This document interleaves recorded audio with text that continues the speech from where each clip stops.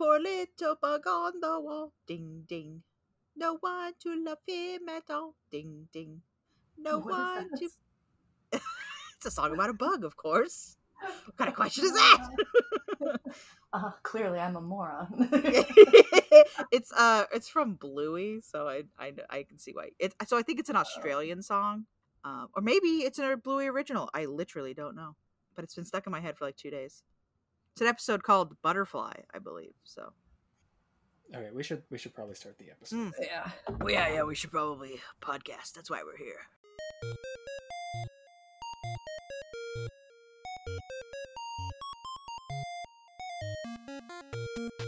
Hello, friends and fiends. Welcome to Bugs Need Heroes, a podcast where an artist and an entomologist team up to illustrate the inspiring abilities of insects by creating a bug-themed superhero. I'm Amanda. And I'm Kelly. Breathe, Amanda. Yeah, producer Derek and Rotunda are also here. Before we get started creating this bug-inspired hero, what's bugging you, Kelly? that was very quick. I'm listening. That's my Frasier voice. I'm listening, Seattle.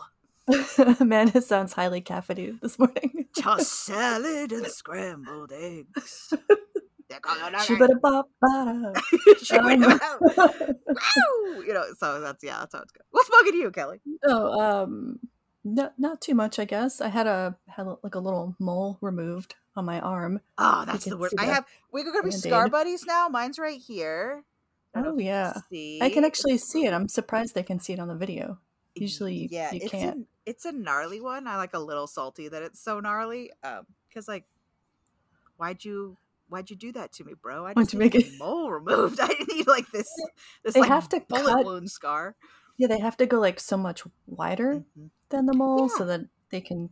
I don't want to be gross on the pod, but so they can seal it properly and it doesn't. Yeah. They use their tiny little lightsaber on you. Yeah.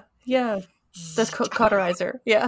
That was kind of cool. I asked a million questions. I'm probably the most annoying person to operate on unless I'm asleep because I need to know everything that's happening.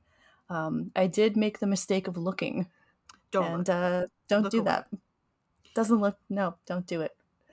I'm not squeamish at all, but I saw the inside of my body and I didn't need to. Not to be gross on the podcast. This will probably get cut. So sorry, Derek. I've seen my insides twice. I don't know if we've mentioned that before. Oh, because you're a baby. Because of my C-sections. Right? Yeah. Have you ever seen your own guts? Because I have. And it kind of messes with you. It kind of does things to your brain that you've seen your own guts. Well, I think it reminds you that you're made of guts. Yeah. Things. Yes. Yeah. You're just an electrified meat suit, friend. Anyway. Yeah. But I think it's healing okay. It happened on Thursday, and last night I slept in this morning. I thought I was going to be late to the pod because in the middle of the night I rolled over onto my arm. Oh, bro. And woke up with the worst feeling, and then couldn't get back to sleep because I was in pain. Yeah. Finally got back to sleep, and it completely reset my sleep cycle. So did extra sleeping this morning. That's How about you? What's bugging you? Oh, well, into the glamorous world of motherhood once again we trudge. My son this week, my beautiful boy, has had an upset tummy. Aww, and it has produced itself as a upset booty. So really? I have had to clean my rug 5 times. Oh no. I finally took it.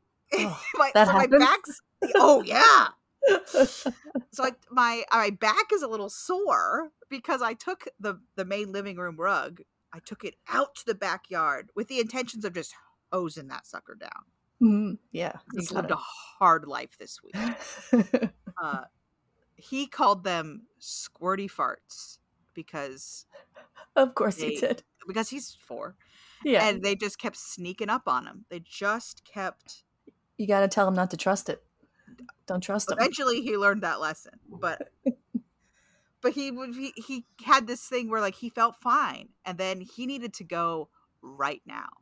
Yeah, right now. Poor. I can't imagine a little kid handling that. Yeah, and he just didn't make the run. The 10 feet to the bathroom was too long.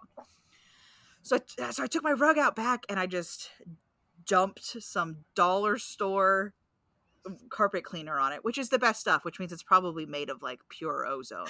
Yeah. Because it's got to be bad for the environment. And just scrubbed the heck out of that poor rug. And then I left it outside to dry yesterday because it was in the mid 80s. I gotta roll it back up and take it back inside today. So you gotta. Would you say you're rolling up dung? Is that what's happening? My gosh, at your house? You are absolutely correct. I am rolling up. Well, hopefully I'm rolling up what used to be a place for dung, but is now no longer a place for dung. Ugh. But I've had a very dung-filled week, which appropriate for this week's episode, which is dung beetles. Yeah. I mean, it's almost as if your sweet little son was in on the joke. I promise you, if he can be in a joke about dung beetles, he absolutely will be. The boy loves a poop joke. And we've had to like discourage some of those things. We're like, you're a poop, you know. Yeah. Classic little boy things to say. Are we going to say poop this episode, or are we going to say dung? Because it might get... I mean... you can say whatever you want to say. I'll probably say dung. Yeah, it's a little bit more scientific. A little bit more removed. They're called the dung beetle, not the poop beetle. Well, after all, that's just good PR. They've just clearly got a good PR manager. Well, there are like 7,000 species of dung beetle. What? There's 7,000 species of dung beetle? Yeah. I was thinking like there's like 5 species of dung beetle. Bugs, man. They're everywhere. Yeah. There's a lot, and they belong to 2 families. The Geotruppidae, which are like earth-boring dung beetles. Every beetle in that family is a dung beetle. And then there's Scarabidae, like scarabs. I'm sure you've heard of scarab beetles. They're not all dung beetles. Some of them are dung beetles. Oh, the rectangle square situation. Yeah, exactly. Where probably today, when I'm talking about them, most of the generalizations I'll be making are likely for the scarab side of things.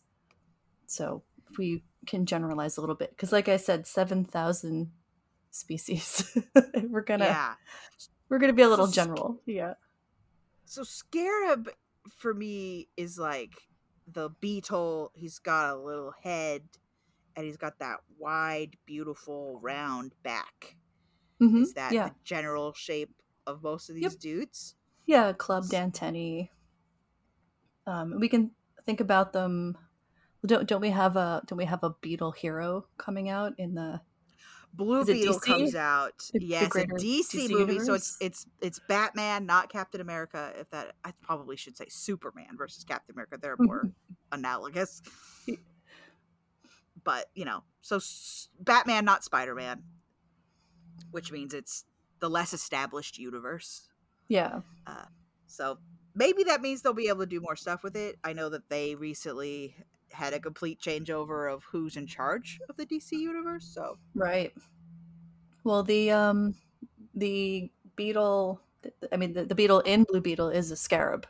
Yes, so it's even called the scarab. The scarab, yeah. Probably not a dung beetle scarab, though. I would assume. Probably not, but imagine if it was. Oh my gosh, what an untapped power set for Jaime. All this time they've been doing like flight and beetle strength and beetle jaws, but secretly Jaime all this time could have been Roland Dung, been a waste management professional. Oh, if he was a waste management professional in his daily life, it would be amazing. So step 1, our hero this week is a beautiful garbage man. All right. Garbage definitely. man, not one of the colloquials that has switched over to an ungendered term. Still a garbage man. Garbage, yeah. Could be garbage person. I've seen a lady. He's a garbage garbage woman before, and I was I'm not saying you can't be a garbage man who's, you know, I was surprised. You don't see too many women wanting to go into that profession, but she was hanging on the back of the truck. Yeah, that'd be the one I want to do. Looking totally free and easy breezy, loving life. And suddenly I was jealous and wished I was a garbage woman. This is a very son-centric episode so far, but my son went through a phase where like garbage trucks were the coolest thing on the planet. Oh yeah. Which is pretty common. A lot of 2-year-olds just like fall in love with a big truck. My niece, my friend's, my very good friend's daughter, who we just call our niece, she was super into garbage trucks when she was little. And when I think for her 3rd birthday, we got her this really fancy German wooden garbage truck. Wow. Where everything worked, and Montessori garbage truck. She like ignored everything else she got and was so pumped about this garbage truck. That's While awesome. she was dressed as a ninja and a princess at the same time. She's fantastic. A natural combination. Yes, the ninja princess. She's fantastic. I love her. I just remember when my son was little, we'd hear the beep beep of it like down the street, and we'd be like in bed, and he would just sit bolt upright and go, "Garbage truck!" And, we knew we had like about a minute to get to the front door to just book it down the stairs, and go to the front door and see the garbage truck that week. Because if we missed it on Friday, he was like upset about it. Like upset. Luckily, they were recycling.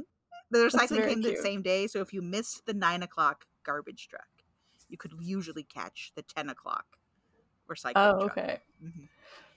And our neighbor is like the mechanic who works on the big trucks, so we've gotten a lot of waste management goodies over the years, because if he sees things, and our garbage truck dudes also give out these little foam trucks as like what are they? PR thing? Squeezy toys? Yeah, they're kind of they're like stress stress relievers. Yeah, okay. But just that's really cute. And they like give them to kids they see, because they must see kids on their route every week of like, hi. Oh, like Ted all got kids one of the, love garbage trucks. I mean, all kids love garbage trucks. My son got one of those big garbage trucks that like he hit the button, it goes boop boop, that stuff. And he wanted to like show it to the garbage people, be like, look, did they love it though? Too. Oh yeah, they like waved and hey. It seems like a stinky job, but I've never seen an angry looking garbage person ever. They always look like they're having a great time. I've heard it pays well because people don't want to do it, and so they really have to like entice you with capitalist gains. So maybe it's all right if you don't mind being a little stinky. So step 1, our hero is definitely a waste management professional. Oh, absolutely, yes. Okay, let me write this down real fast. Waste management. The true heroes, I think. Yes. Because without waste management professionals, we would need lots of dung beetles to kind of fix the situation. People don't realize control. Yeah, people don't realize how important it is to have waste management folks until something's broken. Yeah, I mean, striking is in the air right now. Now's your time. Yeah. Waste management people. I've heard that they've gone on strike in like New York before, and it like changed the landscape of New York for as long as the strike went on. In Europe too. I just can't imagine how much garbage. Oh, like New York is full of garbage. Yeah, like it's already full of garbage, and then you go on strike, and it's like, oh, this is like the town from WALL-E now, So our guy will be a waste management professional. He'll be by day. We'll see how he shakes out by night. I think he would have a sort of Wolverine-like body. That squatty. Okay. Okay, so I'm gonna draw him with a Wolverine body. So let's give him strong arms because he's been lifting bags of garbage. And then how big is he? Is he a big guy, a little guy? So their size varies a lot. Beetles of genus Aphodius are maybe like the smallest is only 1/8 of an inch, so a little fella. In North America, I think our biggest one is called the Carolina corpus, and they're about 1 1/4 inch. So they vary in size quite a bit, and I think this is the dung beetles most people are thinking about are the ones in Africa. Exactly. You see them on the nature documentary with elephant dung. Like, give me that gold. Give me that gold. They can be over 2 inches in length. For the elephant ones? Yeah. That's a big beetle. It's a big beetle. Oh yeah. Especially when you consider they're kind of round too. So like They're quite round, yeah. Yeah.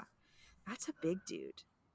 And I know that they're in, of all places, in I think Ireland, because there's this Irish show on Netflix called Puffin Rock. Which is Ooh. about puffins, obviously. And they live on an island. I love a puffin. Yes. And they have an episode where the little puffin helps the dung beetle get their dung Aww. beetle ball back to their home. So the nature documentary is about elephant feces, and the the kids cartoon Puffin Rock is where I'm drawing my dung beetle knowledge from. Your inspiration from? Yes. They're found on every continent but Antarctica. They're everywhere.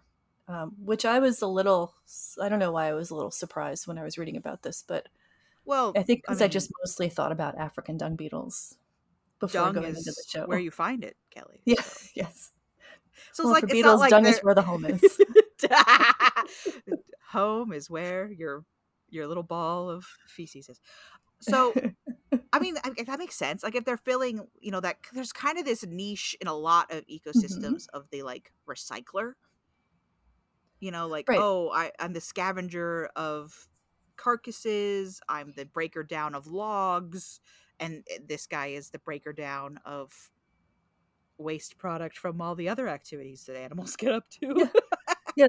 Someone's got to get rid of dung. This is why they're important for agriculture, right? So you need something to get rid of all those cow pats when you're a rancher, because they bring flies. Flies bring disease. They also bring nematodes. Nematodes are disease vectors too. So these guys make cow pastures a much safer place for the cows. So they're important for agriculture, not just elephants.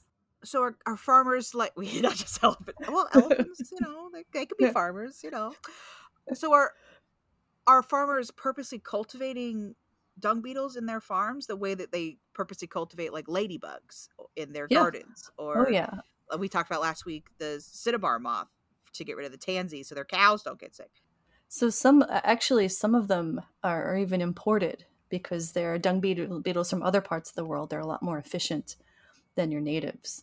We're finding that to be the case often. We're like stealing bugs from other places and be like, our modern, our native honeybees are okay, but we're going to need that European honeybee, please. Yoink! So that's funny. What I thought was really interesting, so in Australia specifically. Australia, don't you be important anymore, animals, Australia. There's a lot of ranching that goes on in Australia, and they do have native dung beetles. They have 500 native species of dung beetle in Australia, but they're used to dealing with marsupial dung, and marsupial dung is really dry, completely different texture than a cow. Wombat is wombat a marsupial, or am I cuckoo cadoodles? Wombats are marsupials. Okay, because they have the cube shape, the cubed dung, right, which is so funny to me.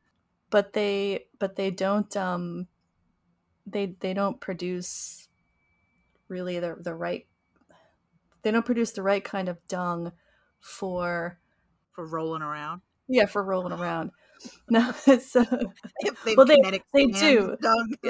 They do for their native species, but the native dung beetles can't roll a cowpat because a cowpat's too wet. So Australia had to import 29 additional species that can handle wet cow patties.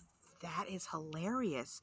Oh my gosh. So they needed to like specialize. Oh, I'm the dry poo specialist, and I'm the wet poo specialist. Specialize with the things that you've evolved next to. Yeah. So that's funny. And I guess they're not going to compete with the natives because it's totally different. Yeah, because they don't want that dry dung. They want ranching from cows. Yeah, it's pretty amazing, right? That's interesting to think about how ranching and farming, we think about it changing the landscape of the earth a lot. But I hadn't really thought much about how it changes the bug ecosystems. But it must absolutely change every single bug ecosystem that they introduce this sort of things to. Oh yeah. I mean, think about the flies involved. and Yeah. cow dung. And, A lot. like I said, nematodes before. Mhm. So the nice thing about the dung beetle is they take this dung, which could attract pests, and they bury it. And when they bury it, they actually change the soil, the nutrients in the soil, making it better. It's kind of Because they're amazing. like reintroducing, I hear nitrates is the Yep, buzzword I nitrate. hear a lot when it comes to fertilizer of all, manure of all kinds. You're looking for high nitrate. So they're just kind of doing that.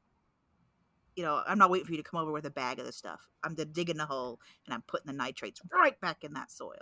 Doing it myself, yeah. Oh my gosh. Isn't it incredible? So what do they do I don't with know if I'd call them ecosystem engineers like a beaver, but maybe a little bit. They're certainly helping. They're certainly Certainly gardening. helping. Ecosystem gardeners. Yes. Uh, what do they do with it? Yeah, what do they do with it? Because are they eating it? Are they eating the parts of it that aren't digested? Are they using it as just a place to like lay eggs? I'm not entirely sure what they I know that they have the dung. What do they So do with the it's dung? all about childcare, Amanda. They're putting those babies in the poop. They are. So there are three types of dung beetle, and the way that they engineer a nest. The male and female partner up, and then they work together to make this nest arrangement, this nest environment for their eggies, which is very cute. Yeah. I love a bug partnership. I love when they team up. I love when any animal has a partner. It's like a That's spouse. just, I love, even though I know that like they're not, love might be a high concept for an animal to have, but I just love For an insect. Yeah. For an insect to partner up is pretty cute. I think maybe other mammals might have the concept, but that's like a whole nother show. That's a whole nother show. Do swans feel love? I don't know. Which, maybe. there's this one line in, okay, so back to my wolf girl roots, as you know. Oh. So one of my favorite books as a kid, as like a middle schooler on up, was the sequel to Julie of the Wolves. So Julie of the Wolves Dark. She's a First Nations Inuit girl who like has to leave a bad situation at home, and she goes and lives in the wilderness to escape and befriends this wolf pack, and they don't take care of her, but they like accept her as part of the landscape and don't, and she like observes them, and by the end of the movie she decides she's gonna like help save the wolves, blah blah blah. That's the first book. The second book is written the way that I would write a book about wolves, which is that like now she's like full friends with the wolves, and the wolves have like thoughts and feelings. And they have like dramatic situations between the wolves, and like this was written in the time when like alpha wolf was still like the prevalent sort of accepted genre of wolf. Which, to be clear, if you like wolves, alpha wolf is not a thing. No, it's not a thing. It's just not a thing. Mom and dad and their kids from either last year or this year, and like that's kind of it. That's what wolf. The scientist who coined the alpha wolf thing is so upset. He's so upset because he like took it back like not even instantly. Like 8 months later. He was like, "This is straight up wrong. I was wrong." He hates that it's become this terrible. Oh yeah, and like sort of bad people have co-opted it as badness. Yeah, for sure. Like there are societies, and even societies close to human societies, where there is like an alpha, quote unquote, but wolves are just not one of them. But we should do a whole episode on words like that around animals that are just not, they're just not wrong, true. straight up. That is incorrect. Don't do that. Like, say that you're a gorilla with a harem. Then maybe we can talk about scientific accuracy. You're a male turkey. You are a cuttlefish, and you don't know it, but you're getting snuck up on right now. Anyway, back to my point, though, is that wolves have... one of my favorite books as a kid was these wolves that have interpersonal connections. And there's one point where the alpha wolf got taken by the scientists, and so all the wolves are freaking out because they don't know what happened to their alpha wolf, and now they're without a leader and everything's bad. But then the alpha wolf comes back, and his mate comes and finds him, and they like touch noses on this hill in the moonlight. And Julie and her then fiance are like observing them, and the fiance's like, "Don't let anyone tell you that the wolves do not feel love." Is the fiance a wolf or a person? He was a person, but Okay. low-key might have been a wolf, like Twilight style. Which, is like its own kettle of fish about like introducing native persons who transforms into wolves. Dicey. So yeah. But they much like your wolves and Julie and the Wolves, yes, the dung beetles partner they partner up. I don't know if they're in love. I'm going to assume they are in love. We can pretend they're in love. It'll make everyone happier, I think. Listen, when you're in love, you go through a lot of poo together. Yeah, and who better to does sound represent true. Than the dung beetle? The dung beetle. So they spend like 95% of their lives in dung. It's juicy. It's a lot. It's sometimes it's juicy. That's hot. And there are 3 types of dung beetles. They're either dwellers, tunnelers, or rollers. I love this. I love little categorizations like this. Yeah, it sounds like you're about to describe like a roller derby of beetles. Like, are you a roller? Well, we'll start with dwellers. So dwellers lay their eggs right in that patty, right in the dung. Do they bury it first, or just they like kind of burrow into it a little bit and then deposit an egg? This is an okay strategy. It kind of leaves the egg susceptible to predators. Yeah. Like fly larvae moving around in there, right. or other things that might want to munch. But your offspring is surrounded by food. As soon as that egg hatches, boom, it's like Food City until they're ready to pupate and become adults. And these guys do full metamorphosis: egg, larva, pupa, adult, as beetles do. And then there are tunnelers. Tunnelers are cool. They have like special digging arms on the front. Their front limbs are like made to dig, so they're like flat and spread out a little bit. They will dig a tunnel under the cow pad or the elephant pad or whatever we're looking at here, the marsupial pad, if you will, and and they'll lay their eggs in the tunnel. The tunnel can be branching or it can be a single tunnel. And then once that hatches, the larvae moves up the tunnel into the pat and feeds itself that way. This is pretty protected. Not a bad strategy, I think. If I'm going to rate dung beetle life history strategies, tunneler's okay. And then there's rollers. Rollers are kind of funny to me. So rollers will take the dung, roll the egg up into it, and then they will run away from the dung pat to go stash it. So you'll see them like moving the dung around, and there used to be in like the nature documentaries when they're rolling. Yeah, there's probably an egg in there. There's a little eggy in there. Yeah, they burritoed their little egg, and they're like, okay, so we're going. Get in the car. Well, they got to get it away from that pat because, like I said, that pat's going to attract predators, and you don't really want your new little larva to be born in that. Sometimes it's funny to put the egg in first and then roll it instead of rolling it and then put the egg in. But I guess that's what the first guy does. They grab some of that pat and they roll it away, and then they wrap an egg up into it. But then they might keep rolling to get it at a safe distance. So what's funny is the early 19th century, scientists were watching them do this, and occasionally other beetles would come over, and they thought, "Oh, look at them! They're helping each other. They're helping each other roll." Oh no! But they were just trying to steal each other's dung. Yeah, that's what I thought. That's what I thought I was going. Hey, that's a nice dung ball you got there. Shame if somebody took it from you. Oh, that's a nice round ball. That looks like the perfect size. That's mine now. Rude. It's like that. It's like that. You made this. I made this. Internet. Yeah, yeah. I made it. I made it. This. It's mine now. So they steal dung balls from each other. It's usually one egg per ball. Really? Oh, that's interesting.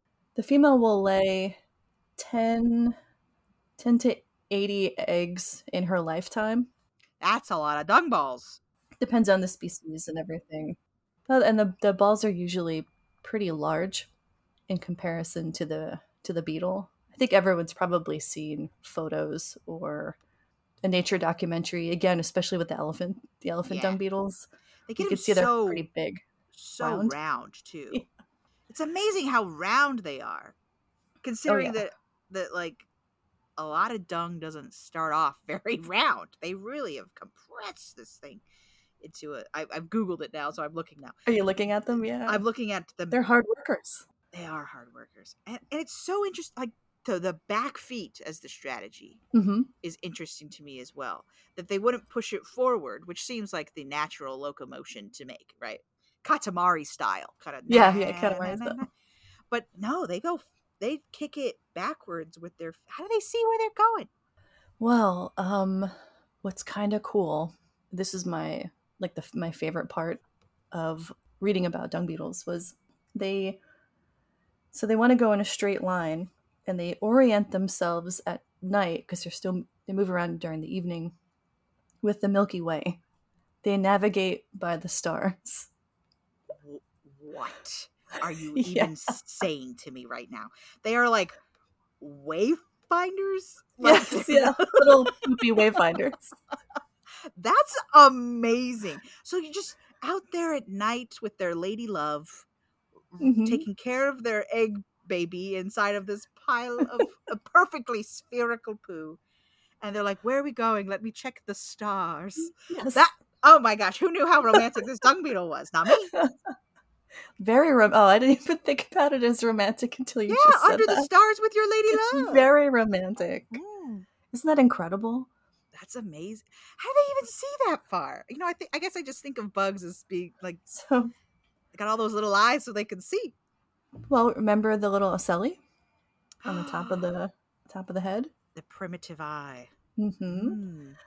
So I love this. They figured this out. Some scientists in South Africa took some dung beetles to the planetarium in Johannesburg. Of course. Took them out for date night at the planetarium. Date night at the planetarium. Which I would love. Note to my husband. He doesn't listen to the pod. But well, today might be the day. Well, they took them to the planetarium, and they made it as dark as possible so that they could make sure the beetles were not navigating via the horizon. So it's totally dark. They can't look for that horizontal plane. And then they started changing the way the sky looked. They made the stars brighter or dim, and they do navigate just fine with only stars. But then they discovered if you turn off most of the stars and you leave the Milky Way, they still navigate just fine. Incredible. And they orient themselves pointed at the Milky Way as well. So this is how they can go in a straight line, even though they're pushing it from the back. That's amazing. Just think that this is going to get too philosophical, but like space, which is so wondrously huge, unfathomable. It's in fact why I don't like space, because it makes me feel too small. But that like burning nitrogen possibly billions of miles away is affecting this one little bug on the planet Earth. That's pretty cosmic. Yeah. That's pretty cosmic. It is, isn't it? I loved... We're all connected. I love this. Great circle of life. But this little poo beetle is so inspirational to think about. So philosophical. I'm gonna have to get like a dung beetle inspirational poster here for my podcast dungeon. I'm gonna put it there and I'll be like, I can do anything. I am just one little dung beetle navigating by the stars. Yeah. If the stars are important enough for this dung beetle, gosh darn it, they're important enough for me. Incredible, right? Oh, I loved it. And they're the only they're the only insect we know of that orients themselves to the Milky Way. And I think they're the only other animal that uses the Milky Way for navigation. It seems sophisticated to do so. Yeah. You know. There are other species that use stars to navigate, so seals will use stars to navigate. Birds can use the stars to navigate. Obviously humans. But this like very particular orientation to the Milky Way is really just us and this one species of dung beetle in South Africa. I don't know if they all do it. They just studied Right. this one kind. Yeah, producer Derek is calling them cosmic bugs. And he's right. Yeah, very Definitely. cosmic. Now my mind goes to, is light pollution a problem for beetles the same way that light pollution can be a problem for birds?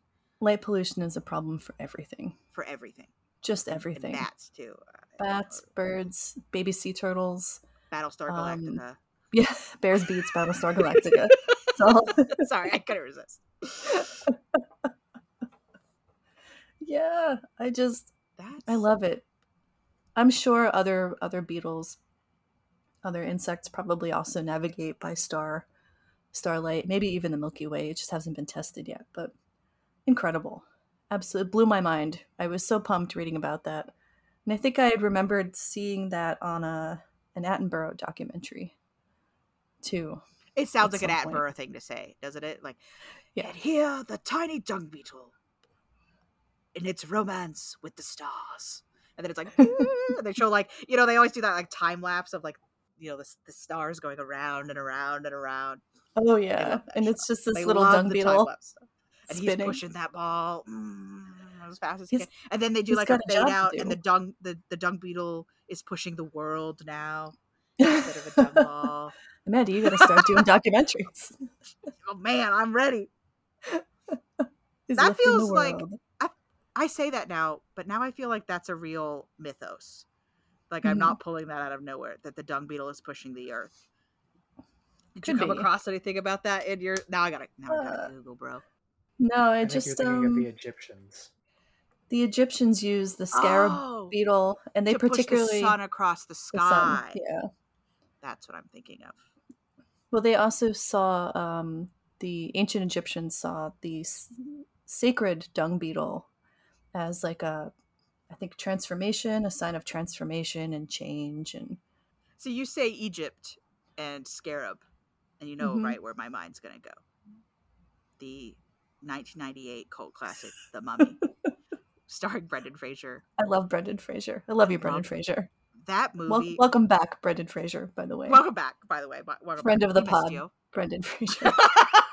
Oh my gosh! Imagine. I wish. Between Pedro Pascal and friend of the podcast, Brendan Fraser. What a handsome podcast we'd have all of a sudden. But that movie. We have producer Derek. The podcast is already handsome. It's quite handsome. Well, I can't think that because he's your brother. My brother. It'd be weird. It'd be like, dicey. But The Mummy might be second only to Jurassic Park. Might be the closest Jurassic Park is to the perfect movie. We just had the 30th anniversary of Jurassic Park. I love Jurassic. I felt so old. Yeah. First of all, so old. So our local science museum does like a watch along for Jurassic Park every now and then, and they give you snacks that correlate with what's going on the screen. Oh, that's fun. If you're in the Portland area, would recommend. But there is one part where they feed you a cigarette butt, which is not great. But oh well. What? They give you like this really bitter, like olive leaf wrapped around some filling, and it tastes like cigar because you're seeing the part where Samuel L. Jackson was like, "Hold on to your butts." To your butts. Yeah. And you take a bite of this little olive leaf thing, and you're like, "Oh, this is horrible. Why'd you make me eat this?" Because up till then, all the snacks have been delicious. I use that line all the time. Hold on to your butts every single time I take I said it yesterday to my children because we were driving to grandma's house and there was a bumpy part in the road and I was like, hold on to your butts. But yeah, only Jurassic Park and The Mummy, perfect movies. There's a shortage of perfect movies in this world. It would be a shame to sully that one. Princess Bride, also a great movie. My only real critique of Princess Bride is that Buttercup spends too much of it as a beautiful lamp. So, yeah, yes, she was a stunningly gorgeous lamp in that movie. Such a beautiful, beautiful lamp that does nothing. My only critique, which is why if you're so we're in the age, I've gone off track now, but I'm going to go down it anyway. If we're Here living we go. in an Hold age on to your where butts. hold on to your butts, Amanda's got opinions. If we're going to go down this road of let's make unnecessary sequels to movies 20 years later, and we're going to pull out the nostalgia, just yank it out of you, I would be okay with a Princess Bride sequel as long as they got the original cast back. Oh. And I want the plot to be that Wesley's old pirate foe has come and taken Wesley. So now we've reversed it where Buttercup has to go save Wesley. And she has to go and get Indigo back. And she's all like, come on, we're going. And like she gets to be the cool one for the whole movie. And Wesley spends the whole movie as a beautiful lamp. That's what I want. Because Robin White. Carrie Elwes. I love Carrie Elwes. I mean, you saw her in the first Wonder Woman. She clearly could do it. She could do it. Yeah. And she's such a BA in House of Cards that I'm House of Cards, yes. Do it, girl. I'm just saying that would be if you're gonna do it, do that. I would be for this. I would be all for this. It's the only way I'd be for this. Because like, stop it, guys. Stop making unnecessary. Like, let poor Harrison Ford stay home. Let him stay home. He is an old man. He needs to rest. And he won't say no because he can't let anyone else be. He says he is indie. So right. He can't let someone else. He can let a computer-generated, youngified version of himself be Harrison Ford, but he will not let anyone else be Harrison Ford. So, speaking of like superheroes, because I think Indiana Jones is a bit of a superhero. I agree. If you want to get into, so you've been drawing our little dung beetle friend as we've been chatting, right? Should I give him overalls, or should I give him a tight shirt? Let's give him a tight shirt. Tight shirt. Yeah, to really show off his strong, muscly arms. So I think I could start telling you about their superpowers, Amanda. Yeah. If you would like a superpower list. I've kind of drawn his civilian form. Okay. For his, but yeah, lay some powers on me that I'll try to sneak in. Should you do a civilian form and a hero form, like the Blue Beetle? Yes. All right, let me scoot him over. Do you think you could do that? Because his civilian form's basically just him in a t-shirt and jeans. So let's copy his pose. And we'll civilian form, you should give him the Trash Man coveralls. Yeah. I gave him a space shirt, so I kind of don't want to cover up the space shirt.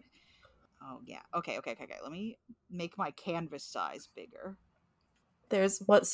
Our hero needs super strength. That's one thing.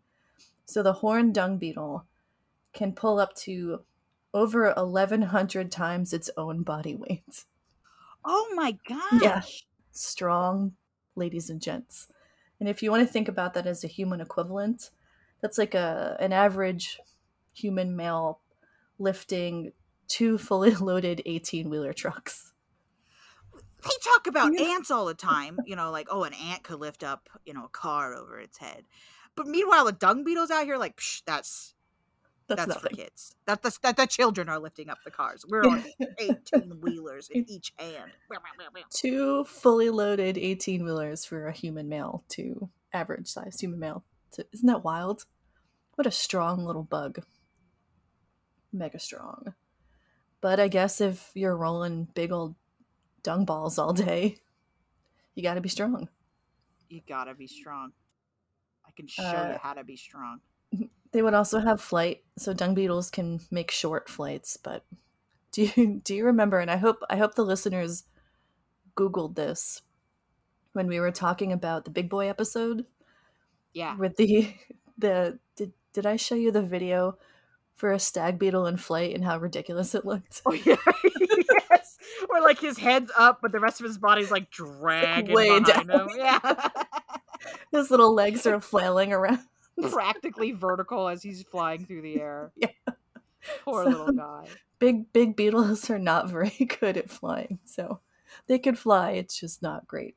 And then, obviously celestial navigation, which is fantastic. I love it. I've given him a sack because he was a garbage man. Mm-hmm. But now that I've added a mask to him, he straight up looked like he's a robber. It's like a robber. An old-timey robber. Yeah, exactly. I'll just put a big dollar sign on it. Alright, wow. Oh, producer Derek's kitty Desi is here. She's rubbing all over the mic. Is that what the sound is? Yeah. Desi. Do you hear that? That's Desi. And Desi's very cool. so for colors, I know that the blue beetle is blue, obviously, but most dung beetles are black to brown, but there are a few like fancy versions that come in like metallic green or blue. There's the rainbow scarab, which is green.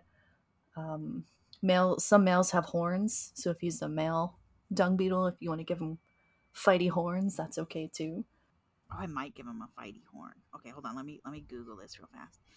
Oh wow, this guy's got a big horn. Oh my gosh. This guy's more rhino-y than the rhinoceros beetle. My gosh. Males gotta fight. Gotta fight each other. Oh, this one's got like El Toro horns. Which one? What species is that? What are you looking at? It's let me look. Click it. It does not tell me. It says what dung beetles are teaching us about the genetics of sexual dimorphism. Have we discussed sexual dimorphism on the pod before? Do you know what that term means? I know what it means because I incorrectly tried to use it on the on the Dragons and Damsels episode because I thought they were the same bug. But to my knowledge, sexual dimorphism is literally just how the male of a species and the female of a species look or behave differently. Right. Yeah, exactly. Yeah. Exactly. Okay, great. Gold star, Amanda. Yeah.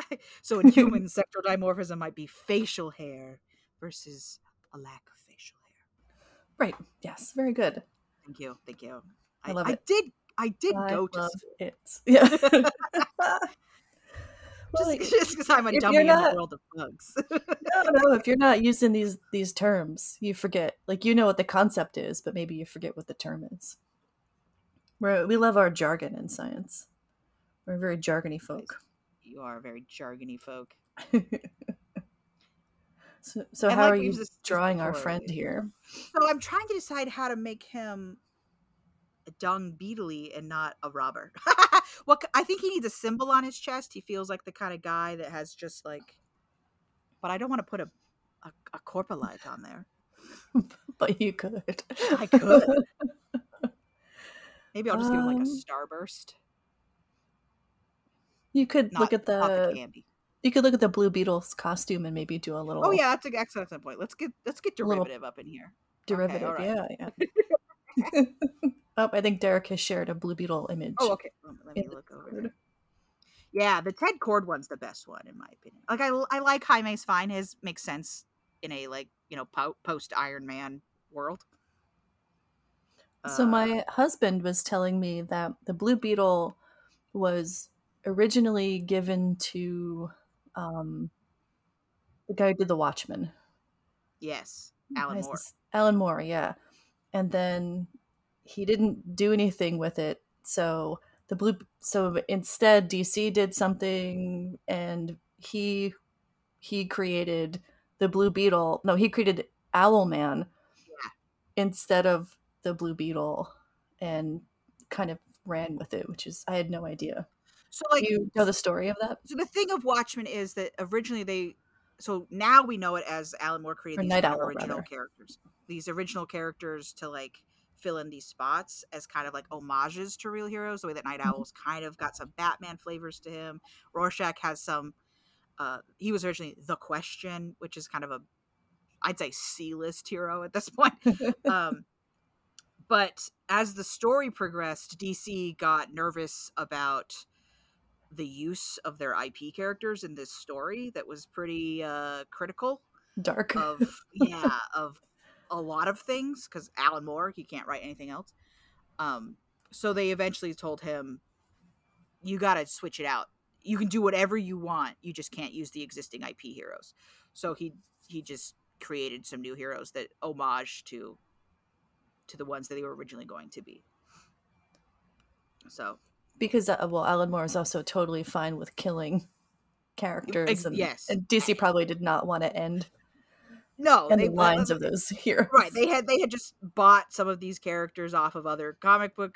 They wanted to use them. They didn't want to use them in one story and then so Right. long, because we joke a lot about comic books killing off characters willy nilly. But they always bring them back. Yeah. So once Watchmen was becoming a standalone comic, I think they kind of said, you can do what you want, just don't use the IP. Yeah, no, that makes sense. So can you describe which Blue Beetle costume you're looking at? I think I'm gonna steal from the Ted Kord one, just because I like that one. But it's the most I'm gonna have to Google that. kind of classic. He's all blue. He's got a dark blue beetle thing that is kind of the shape of a beetle over his shoulders, if that makes sense. And then Oh, he's okay, got the yeah, gloves. that's cool. And the Um, glasses or goggles. yeah, I should probably give him goggles, because who wants to deal with Papu? He's gonna Without definitely goggles on. need goggles too. Yeah, Yeah. for And safety. then for safety reasons, he needs goggles. He does not want to constantly be dealing with with glaucoma. So all right, well, all right, here we go. Let me see. Oh, there were some 2022 rumors that Jason Sudeikis would play Ted Kord. Oh, really? I don't Oh, know. it looks like this is who is Ted Kord in Blue Beetle. I don't know where that went. Maybe it's Yeah. maybe that He never also happened. has the little booty shorts that I always think are so funny. They're so mid-century character design. The little blue shorts. I'm gonna put them on him. I love a little short. Yeah, give him the little shorts. Yeah, Doug's calling them strongman shorts. Yeah. It's a reference that the modern eye no longer references, or no longer immediately says, "Hey, he's a strongman," because we just don't have strongmen anymore. I'm gonna give him a cape, a perfectly round cape, because I love that round little body. Oh, their bodies are very round, very cute. I think dung beetles are adorable, but I don't know if the listeners were to count up every time I say a little bug is adorable. It's probably all the bugs. It's all the Every bugs. bug. I mean, to be fair, in their own way. in the Cinnabar episode, the little flea beetle was very cute. Oh, he was very cute. Yeah. Oh, okay. So I've Googled now scarab iconography. So I'm gonna do something. You're gonna get some fun stuff. Yeah, I think I'm gonna steal this sort of idea of the scarab holding the sun. That seems to be pretty prevalent in Egyptian iconography here. Mm-hmm. So I'm just gonna steal that. All right. Pop back over to Photoshop. Theft of idea is what we're about here in the art world. That's what we care about. It is the highest form of flattery, right? Oh, yes. That's what they say. Always be stealing. So we can talk a little bit about dung beetles. So in our field notes on our website, the listeners who have visited the website know I always do a little section called whatever that organism is in culture. Sometimes there's not a whole lot, but the dung beetles there's kind of quite a bit going on. So a couple of these are more agriculturally based. Dung beetles apparently save the U.S. cattle industry $380 million a year by burying all that cow dung. That's a lot of money. A lot of money. Oh my gosh! So that's just farmers didn't have to remove this because the beetles already had money. Yeah, the beetles did it themselves, which is great. And like I said, it improves nitrate cycling, it reduces soil compaction, increases aeration, and helps prevent runoff because the beetles are kind of cultivating plant life by burying the dung. Maybe they are little ecosystem engineers, and I wasn't giving them enough credit at the top of the show. They're great little dudes. They are proclaimed to be a cure for several diseases in Chinese traditional medicine. Of course, yes. Seems like there's a lot of that. Please don't do anything unless you consult a doctor first. Please don't just rub some dung beetle. Yeah, be safe. And then, so the Egyptians, like we said, the ancient Egyptians have a lot of scarab iconography in their culture. And then their folklore, they usually use the sacred scarab, which is Scarabaeus sacer, or saker. And they kind of mean, in their hieroglyphics, they use scarabs all the time, and it translates to come into being, to become, to transform. I love a metamorphosis. That's pretty neat. And then we've seen them in, like, Hans Christian Andersen has a fable called the Dung Beetle.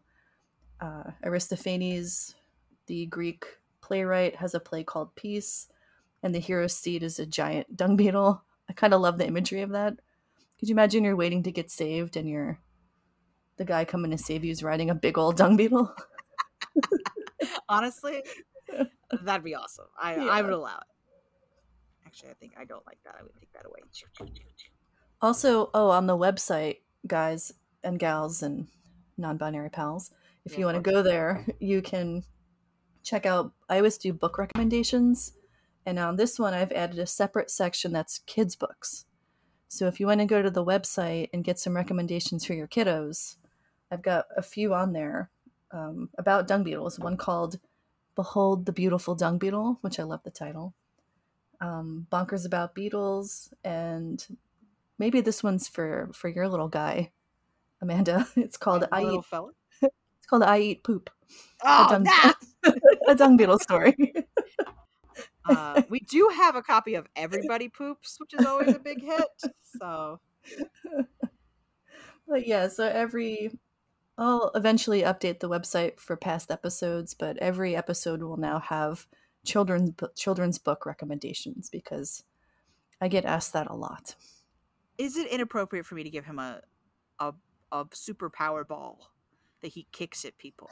I think it's great. I think it's great. absolutely fantastic. So I realized I added that, and then I was like, I did not ask Kelly if this was okay. Make sure it's brown, and then you're fine. Of course. I assume all his powers are going to be brown. Brown. Oh no, producer Derek is asking, is there a baby inside the ball? Oh no! Like a little baby sidekick. Hello. Reminds me of the fly drawing you did for the last episode for Cinnabon. Where he's just like buzzing around on his backpack with his loose limbs. And his little cow toy. Yeah, very good.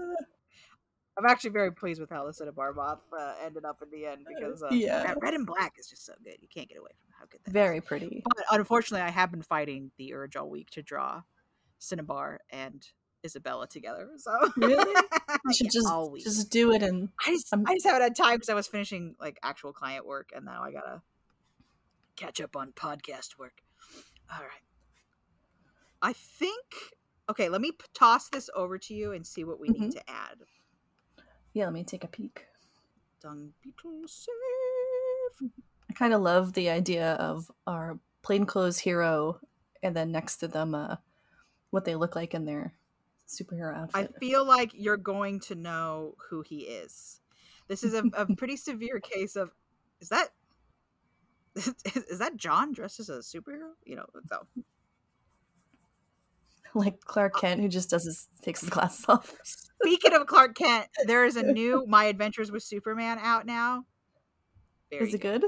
Very good. I've enjoyed it a great deal. It's only 4 episodes in, but the latest episode went hard on some sneaky Marvel like slap shots. Oh, really? Okay. Yeah, they did not hold back on that. Okay. Okay, I'm putting it in the art tab. All right, let's see what we got here. He's got a little bit of lumberjack energy, for which I can only apologize. Oh yeah, he's great. He needs so his work pants, will he be that green color for work pants? Like the waiter's color, yeah. Yeah. Oh, Derek is saying to give him a wrecking ball. Oh, over his shoulder there? That's a cool idea. Yeah. All right, hold on, let me. I came in like a wrecking ball. That'll have I to love rechange. the scarab on his chest. Very cool. And his mustache.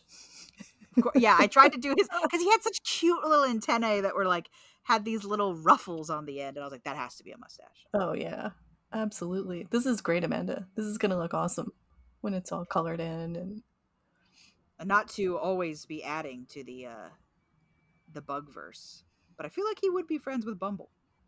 Oh, I think so. Yeah, they go to the same gym. I think they go to the same gym, the same himbos only gym. And then Bumble goes over to Dung Beetle's house when his wife like cooks dinner and they do game night together. Oh yeah, that's sure. What happens. For sure. But because Dung Beetle is a good partner, he helps cook dinner, so they do it together. Of course, he cleans up after. He does. He does the dishes. He does the dishes. She cooks. He does the dishes. You know, classic domestic setup. We've really built a universe for our. We really have. Like, kind of not on purpose, but here we are. There's some that just fit together so nicely. You want them to hang out. Yeah. One day we'll make a comic. One day. Yeah. With Isabella and Woolly Bear as the star. Yeah, definitely. The star of the comic book. Just Woolly Bear as the star. Yeah. Just making wop wop noises. I just like the idea of like this whole like all these adults, and he's like, and they're like, I mean, I understand you're feeling that way, buddy, but we have to use kind language, you know. Yes. But you have to eat dinner before you have ice cream. You need to eat your veggies. You've only eaten 3 plates. You have to eat 4. You're a growing boy. You're a growing boy. How are you going to pupate having only eaten 3 plates? Can't build a chrysalis. It takes a lot of energy. Okay, so I've added a wrecking ball. Is there anything else he needs here? I think the wrecking ball is fantastic. I love the iconography on his chest. He's gonna look great. He's perfect. Let's see if Derek says anything. Derek is recommending horn-rimmed glasses. On his civilian form? On his civilian form, yeah. All right, let me see what I can... That would be cute. Oh, I see. Kind of a Clark Kent reference with the glasses. I see. Yeah. I see. Do we have a hero with glasses yet? No, I don't think we've had a hero with glasses. Because I usually just draw their hero form. So we don't usually have opportunity to see them with glasses on. Because, you know, you don't wear your glasses as you fight crime.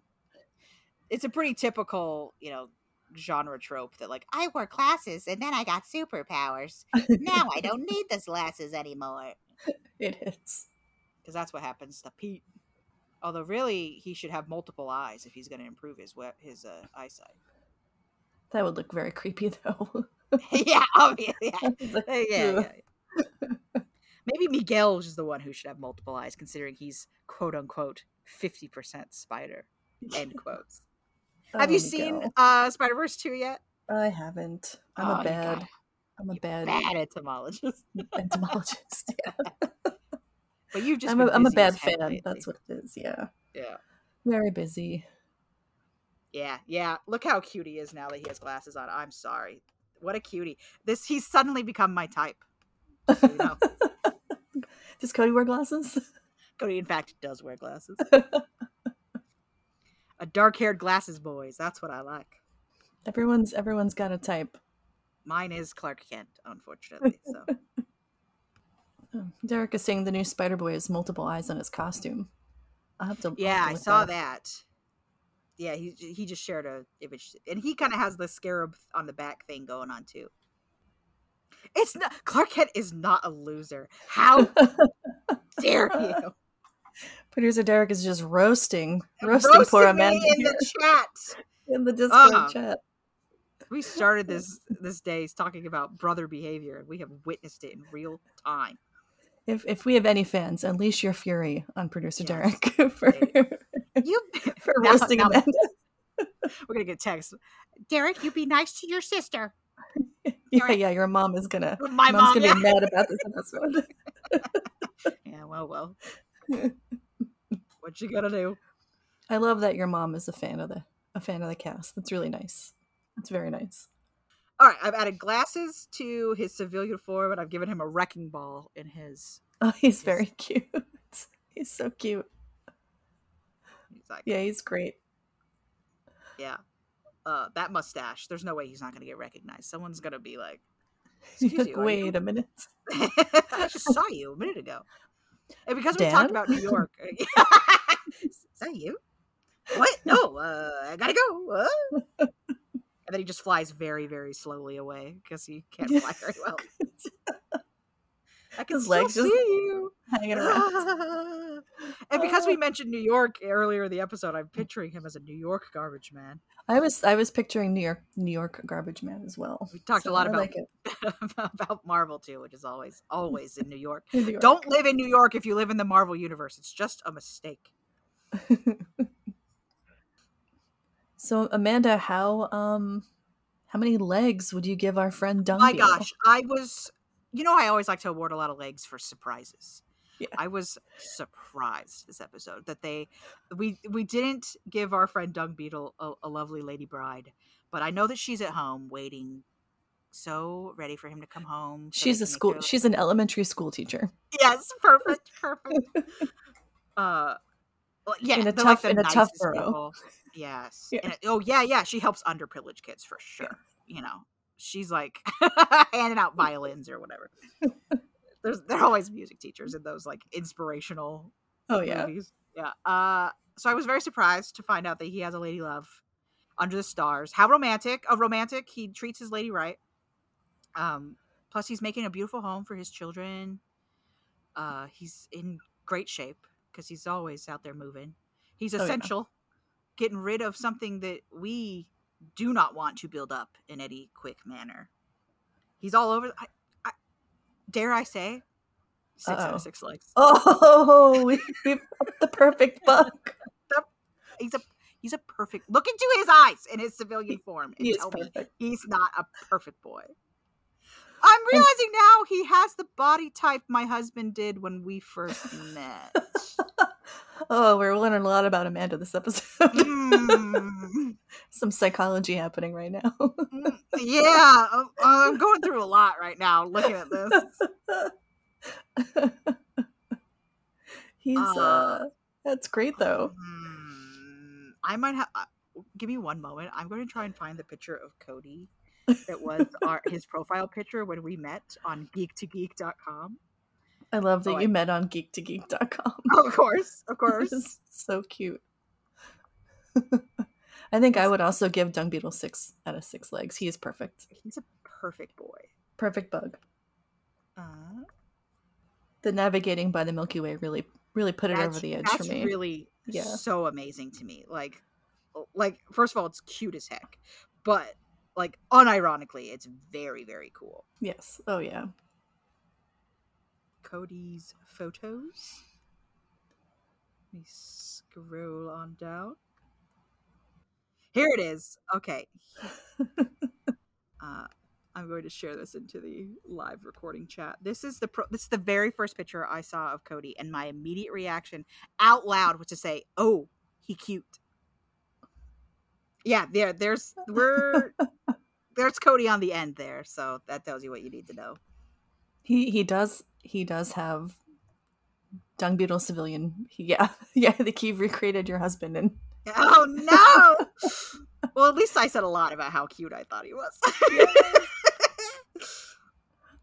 I don't think it's on his Facebook. There was one when he was I love this picture of him with the vest. He's very cute.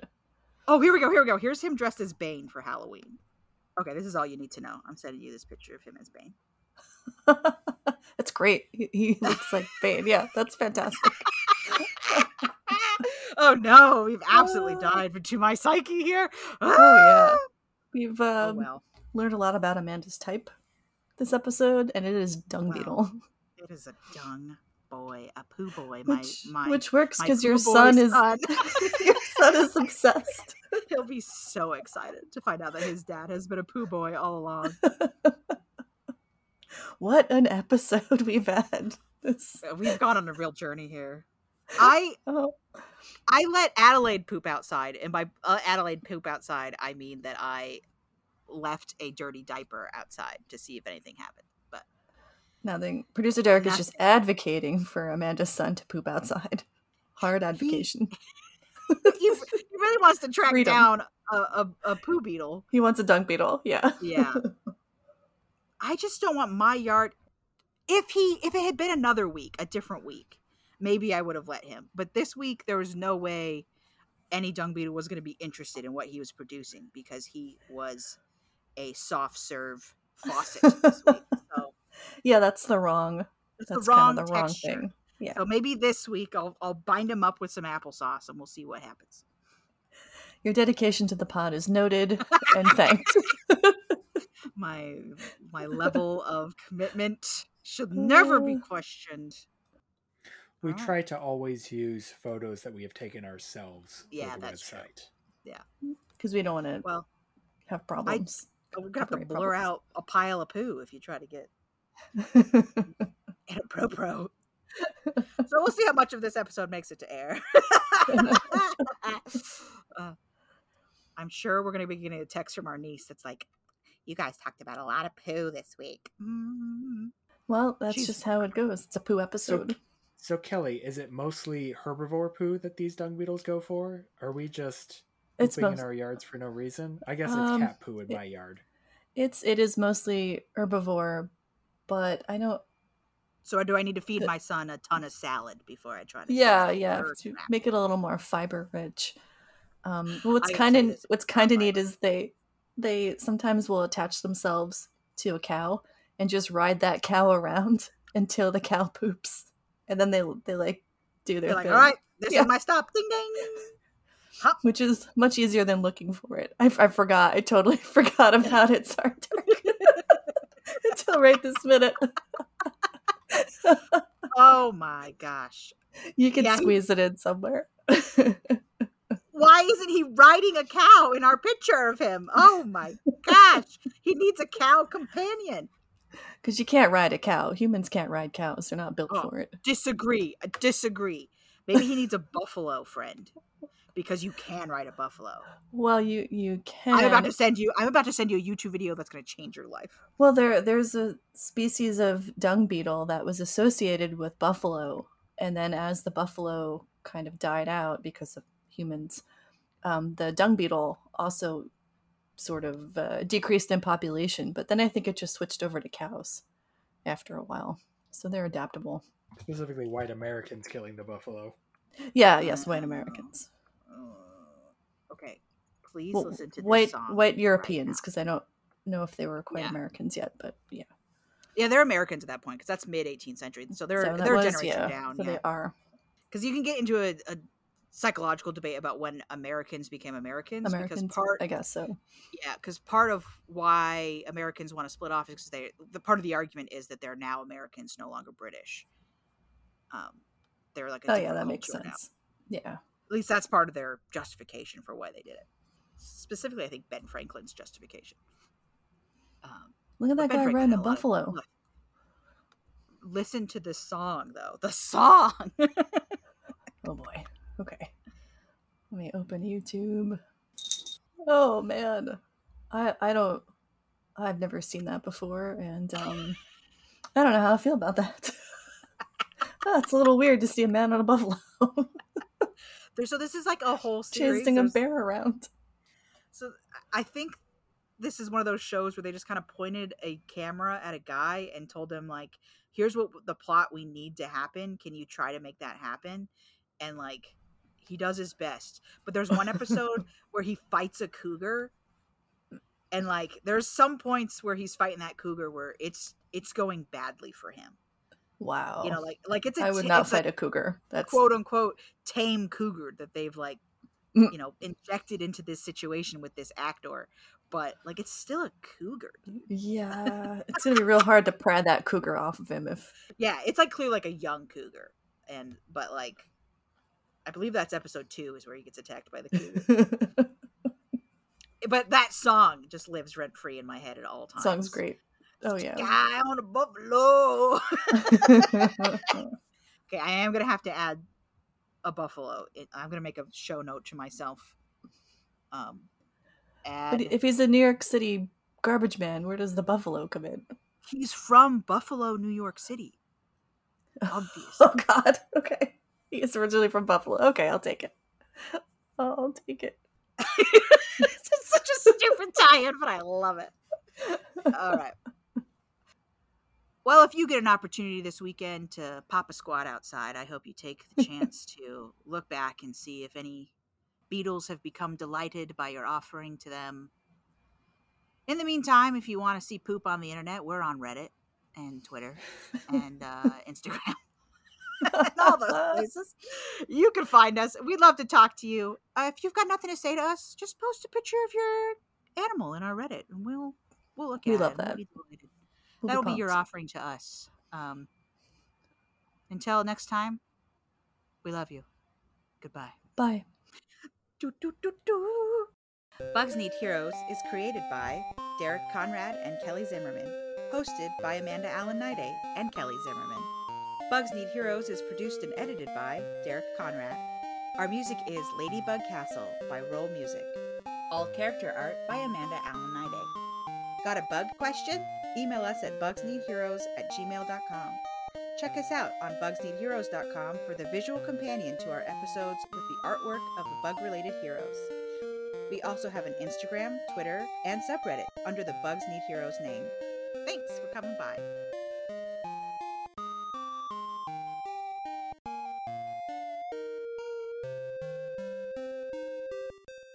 Give me a tendy, please. I'll take a tendy.